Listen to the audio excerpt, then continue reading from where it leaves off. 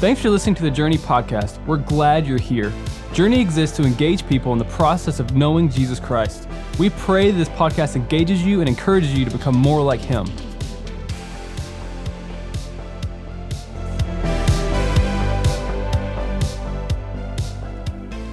All right. Man, I love coming back. I say this every time. I love this church. I love your pastor, the staff. It's always a blessing to be here. So many good things here. So many things I love about this church. But as we were there singing, it was crystal clear in my mind what I love the most. I feel the Holy Spirit here. Man, when Jennifer and I came, I don't know, 8 or 9, whenever years ago, and we sat back in the room with the band, and everybody was eating eggs and sausage gravy and biscuits, and I sat there and said, I feel the Holy Spirit here. And you could. Back there before the service ever started. Man, ain't nothing better than that, so praise God for that. Well, I want to share with you a quick update on where we are as a Disciples Village. You're going to have to follow me a little this morning. And then I'm going to tell you some lessons that I'm learning through it, or the lesson that I'm learning through it, and then how maybe that lesson can apply to the series that we're in with Love Your Neighbor. Here's the update, man. I was in Haiti 6 days after the 2010 earthquake, where 300,000 people died, and it's worse off now. It's worse off now because the destruction's coming from within. 2010, 300,000 people died because of a natural disaster that came in. Now the natural disaster is from the country. And it is absolutely heartbreaking. We were out in Calico because it was safer, kind of out in the country. Well, now the gangs that we escaped from out of the country, the gangs have come in there. Used to be there were old broken down shotguns, an old broken pistol and a machete. Well, since they assassinated the president 2 years ago, they are armed. They shipped in all kind of weapons. They are armed and they're heavily armed. In our community, shooting, killing people, and about 2 weeks ago, all of our people had to flee our campus just to get out safely. 2 days later, the gangs came back through again, busted the doors down to our compound. Anything of value is gone. Solar, batteries, furniture, mattresses, appliances, beds. There is nothing of value that is left. Now, all those things are just possessions. We can replace in time all those things. The heartbreak is our children lost their home. That's the only home they knew, and they had already been through trauma. And now they are all packed in Akae. All 36 children and staff are living in a 1,500 square foot home. And we're looking for housing. We got leads and we're moving in that direction. But seeing them all packed in there, through video, and then Jerry is texting me pictures today of them all outside and all these chairs lined up worshiping God and praising God with nothing, with absolutely nothing. It broke my heart. Man, I have been carrying a burden for that. I couldn't sleep well at night, wake up in the middle of the night, can't go back at old intestinal problems flaring back up just from stress. I was depressed. It just broke me and pulled me down. And one night laying in bed, I was just crying out to God, God, why aren't you changing this? I know that you can change this. I know you can turn this around. And Lord, if you're not going to do it, please let me do it. Please promote me. Please put me into a position. Because Lord, I want to change this. And there's nothing I can do. And you can change this. and you're not. And man, it was just tearing me up inside until, thank God, he freed me of that and taught me this lesson. There are times in life where there is nothing you can do except what God's already called you to do. Because there are battles that only God can fight. And they are victories that only God can win. And you got to decide in those times what you're going to do. I had to decide what I was going to do. I can run around and I can do all these activities and I can try to get my shoulder up under that load that God says there's no need in you fighting that battle because you can't fight it. There's no need in you trying to get that victory because that victory is not yours. And man, when that came off my shoulders, I was like, God, I cannot save Haiti. I cannot save Disciples Village. And as much as I don't even like to speak these words, I can't save our children there. I can't protect them as much as I want to.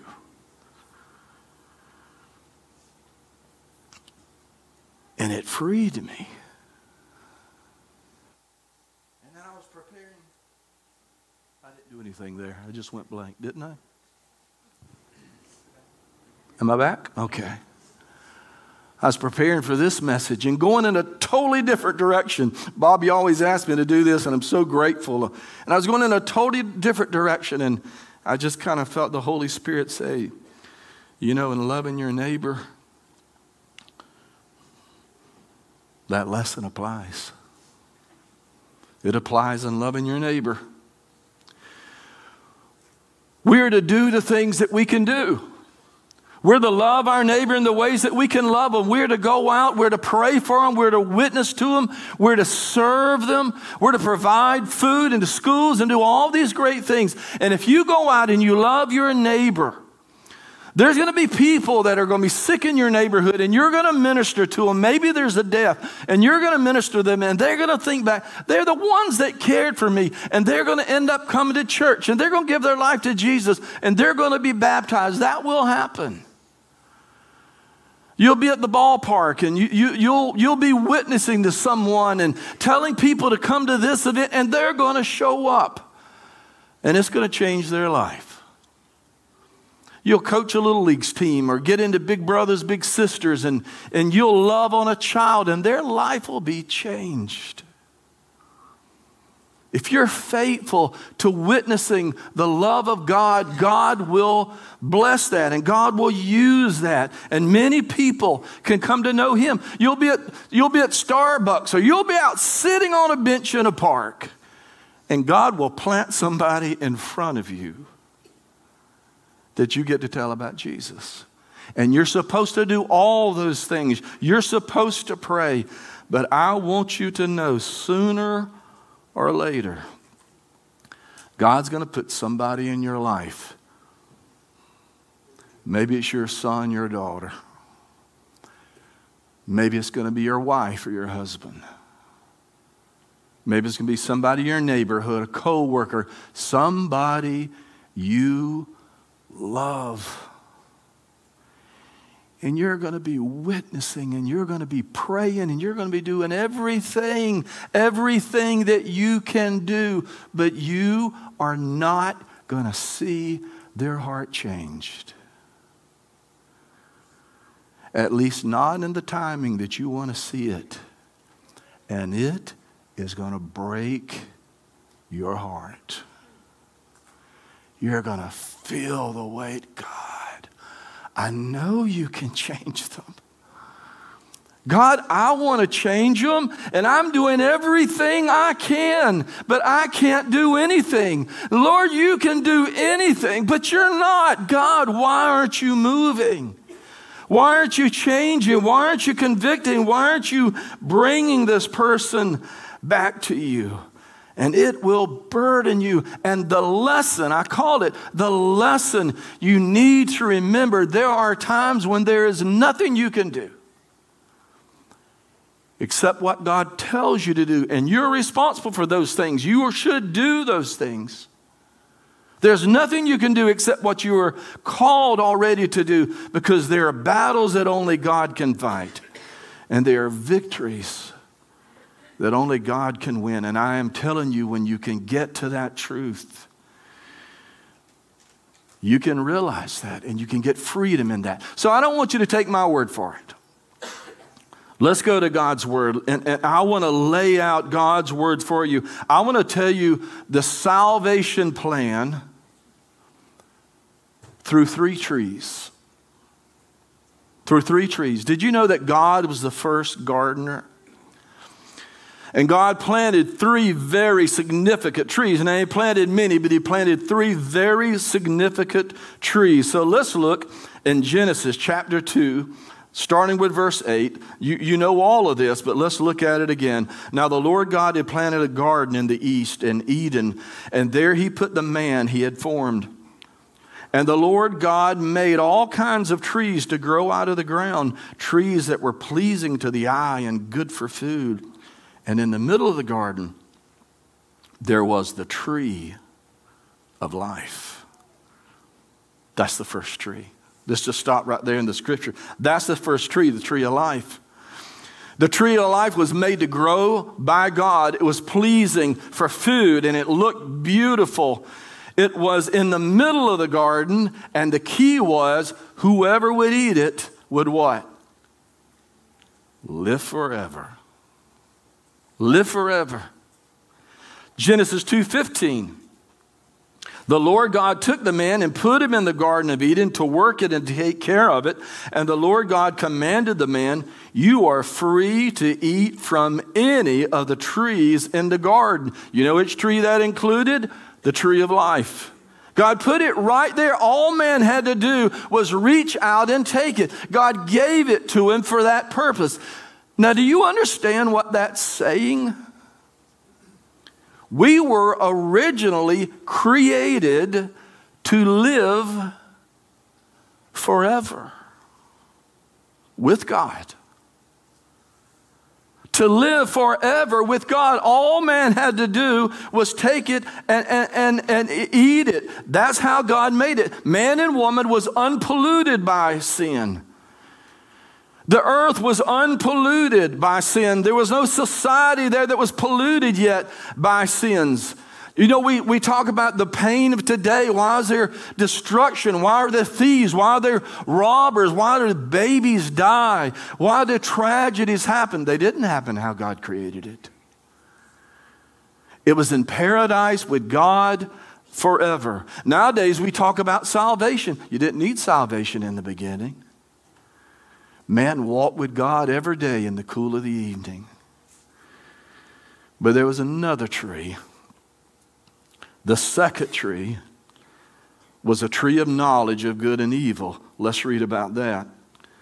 Genesis 2:9, where it says a tree of knowledge of good and evil. And God gave special instructions on this tree. Genesis 2:16, and the Lord commanded the man, you're free to eat from any of the tree in the garden. Verse 17, but you must not eat from the tree of knowledge of good and evil, for when you eat of it, you will surely die.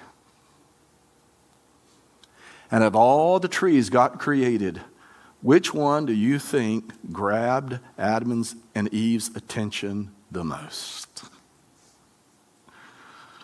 Man, I think that maybe one day they were just walking, going about their business, and one of them looked up and said, well, look, way over there. Is that the tree God told us to stay away from? And maybe Adam said, I don't know. I don't think about it much. It might be. I don't know. It might be it. But the next day, strangely enough, they were a little bit closer. And then they got a little closer and a little closer until one day they found themselves right there at that tree. How did we get that? That's the tree, isn't it? I think it is. But this time they weren't alone. Somebody else was with them. Chapter 3, verse 1. Now the serpent was more crafty than any of the wild animals that the Lord God had made. He said to the woman, did God really say to you, you must not eat from any of the trees? You see what he did there? He slid in that thought, can God really be trusted? And Eve said, no, he didn't say we couldn't eat from any of the trees, but he said we couldn't eat from this tree, and he said we'd die. And Satan said, you're not going to die. It's the tree of knowledge. If you eat of this tree, you'll be just like God. You'll know things just like he does. And so Adam and Eve stood there just pondering, just staring at the tree, wondering if God had told them the truth. You are witnessing to people, and they're standing right there. Gosh. And they're in some process of dealing with that tree. And Eve said, man, that's beautiful. It looks delicious. I don't think there's another tree like that in the whole garden. And she reached out to take it, and maybe Adam said, no, don't do that. And she said, I'm not going to eat it all. I'm just going to take just a little. Now, before we go there, have you ever thought, why did God even put that tree there? Wouldn't it have made more sense for God just not to put the tree there, just to leave Adam and Eve in the garden in harmony with him and never have to deal with that temptation? Why did he put it there? Until we realize it is there because a loving relationship, a true loving relationship, requires freedom. It requires a choice. A loving relationship requires a choice. Men, if you don't believe that, go home today, take your wife to the kitchen, wrap a chain around her, and chain her to the kitchen sink. Down one drain, out the other, chain her up, put her phone just out of reach, and then tell her, honey, I'm going to play golf. Thank you for loving me. Thank you for staying with me. Thanking that even though you could have married many, many men, you chose me, and I'm so grateful that you chose me. Go and play golf. Come back, say, honey, I'm home. I'm home. Thank you for being here for me. Is your wife going to be there? Not only will your wife not be there, your kitchen sink won't be there. You'll probably find pieces of it in the garage and a cut-up chain and a hacksaw laying there, and you'll never see her again. Love requires a choice. And God gave Adam and Eve a choice. And God gives us a choice. And what did they do with their choice? Genesis 3:6. When the woman saw that the fruit of the tree was good for food and pleasing to the eye and also desirable for gaining wisdom, she took some of it and ate it. And she also gave it to her husband who was with her, and he ate it. And we know what happens next. Immediately, their eyes were open, and they now gain this forbidden knowledge, this knowledge that God never wanted them to have. Verse 7 says, the eyes of both of them were open, and they realized they were naked. So they sewed fig leaves together and made coverings for themselves. Then the man and his wife heard the sound of God as he was walking in the garden in the cool of the day, and they hid from the Lord God among the trees of the garden. But the Lord called out to man, where are you? He answered, I heard you in the garden, and I was afraid, because I was naked, so I hid. Now that they had that forbidden knowledge, which they so desired, that God so did not want them to have, Now they knew fear and nakedness and guilt and shame and humiliation and doubt. They knew what it feels like to be separated from God. Because of that decision, death entered the world. Eternal life on earth was lost forever. The Lord God said to man, the man has now become like one of us, knowing good and evil. He must not be allowed to reach out his hand and take from the tree of life and live forever. So the Lord God banished him from the Garden of Eden to work the ground from which he had been taken. By the sweat of his brow you will eat your food until you return to the ground where you came from. Since from it you were taken, from dust you are, and to dust you will return. Eternal life on earth was gone. Pain and sorrow and evil entered their lives. Adam now works the ground as labors in his back-breaking work and pest and drought. And Eve has pain and agony in childbirth. They brought sin into their lives, and not only to their lives, they brought sin and exposed Satan to their children. They had 2 boys, and Satan attacked them in such a way that one of them was so jealous and envious of his brother, he pulled him out in the field and killed him. We are talking that in one generation, when Adam and Eve disobeyed God and brought and welcomed sin into their life, they went from the apple to murder. In one generation, walking with God in paradise to the blood of one of their sons in the field. Because they looked and said, God, I want that. I know you said I shouldn't have it, but God, I want that. That's who you're trying to minister to. That's who you're trying to express the love of God to. They're involved and they're dealing with that. And we say, dang it, Adam and Eve, you messed it up for all of us. Good grief, look what you brought into the world. All of us are suffering now because of your terrible decision. And it's true. They did bring it into the world. We are suffering because of that. But let's be honest. We've all been in the middle of that garden. We've all looked up at that fruit which represents everything we either feel we don't have or we don't have enough of. It's wealth, it's attention, it's sex, it's romance, it's intimacy, it's promotions, it's rest, it's peace, it's appreciation, whatever it is, we've all reached and taken that forbidden fruit. We've eaten the whole thing. Man, we went and bought bushel baskets and brought them back. We've had picnics under that tree. We've pitched up our tents, put out a grill, and stayed there all weekend. Some of us have spent significant times of our life.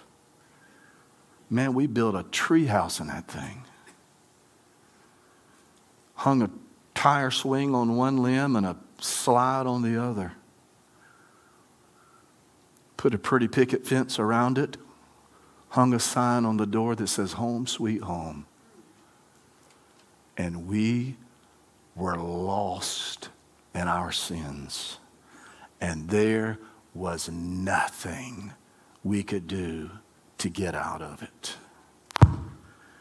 Romans 3:10, there is no one righteous, no, not one. There is no one who understands. There is no one who sees God. All have turned away. Romans 3:23, for all have sinned and fallen short of the glory of God. We were eternally separated from God. We were eternally separated from God. There was no way for us to get back to a holy God. Adam and Eve had failed. I say, Lord, just give me a chance in Haiti. Just give me a chance in Haiti. I have failed. You have failed. We are lost in our sins, and there is nothing we can do to change it. But thank God there are battles that only God can fight. They are victories that only God can win. And so God planted another tree, the tree of salvation. This tree wasn't planted in the Garden of Eden. It was planted on a hill called Calvary. For God so loved the world that he sent his only Son.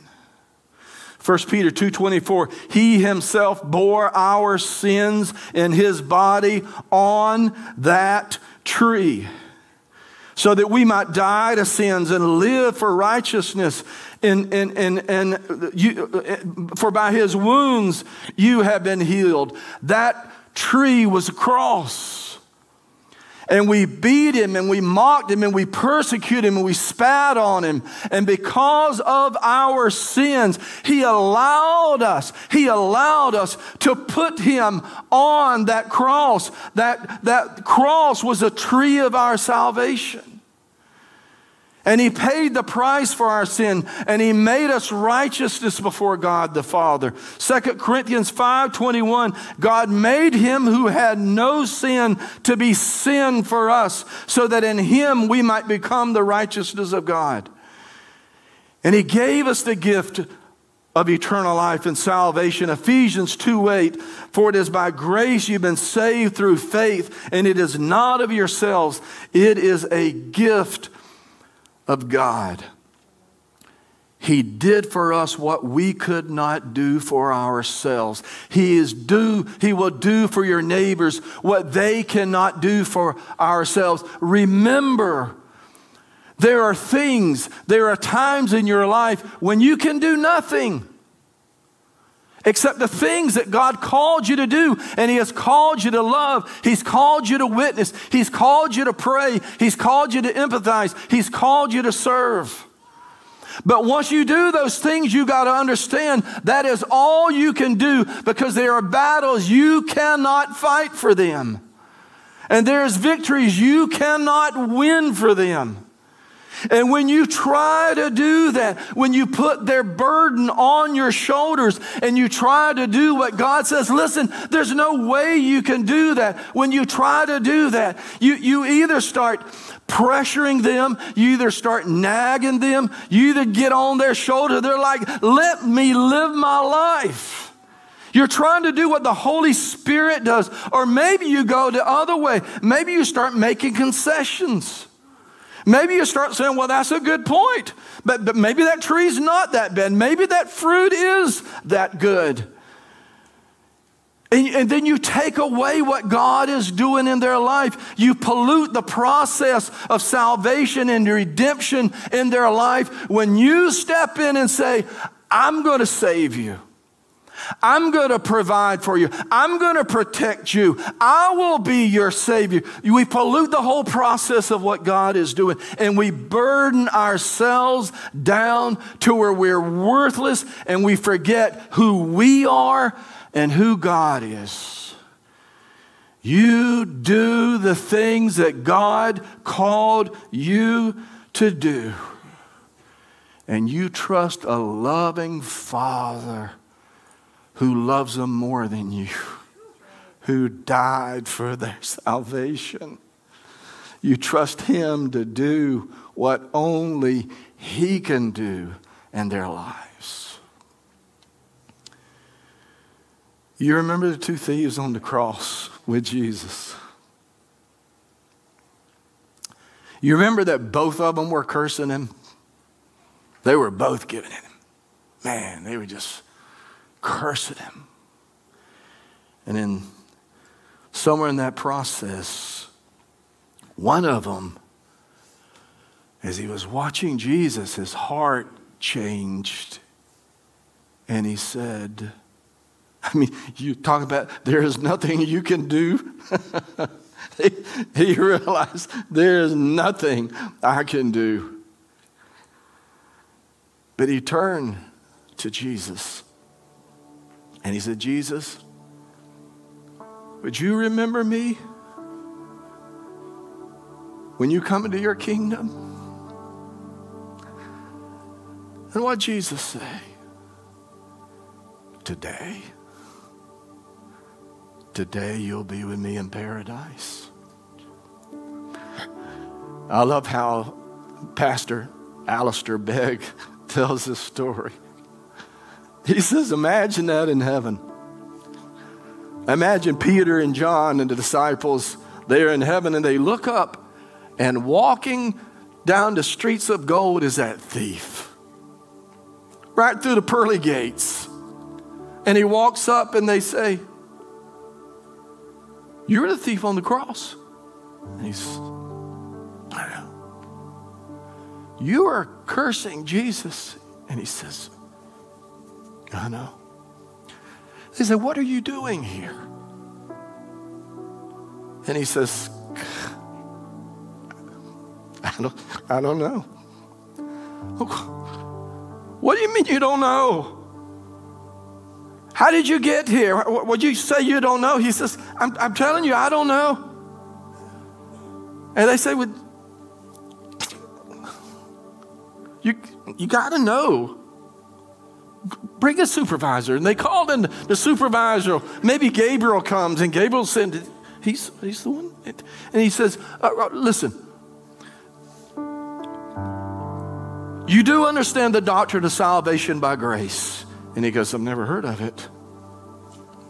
He says, you do know about John 3:16. And he says, who's John?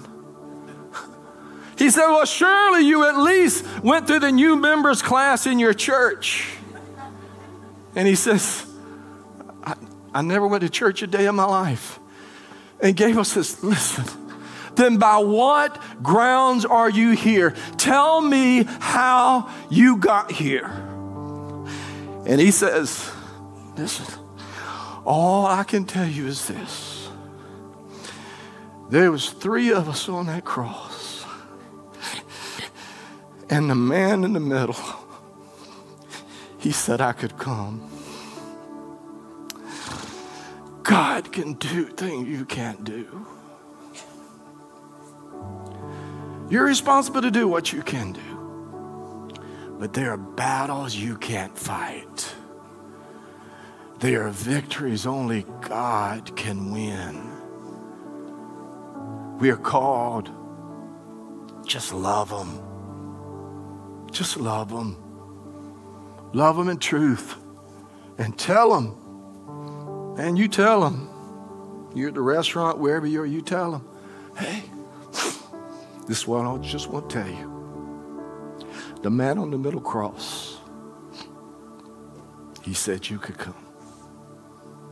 He's already paid the price. You can come. God, thank you for that freedom, Jesus. Thank you for reminding us who you are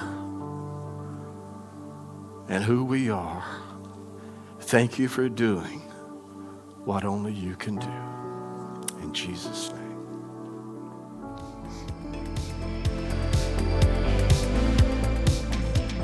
Thanks again for listening today. If you need prayer or help taking your next step, email our team at nextsteps@journeycommunity.net.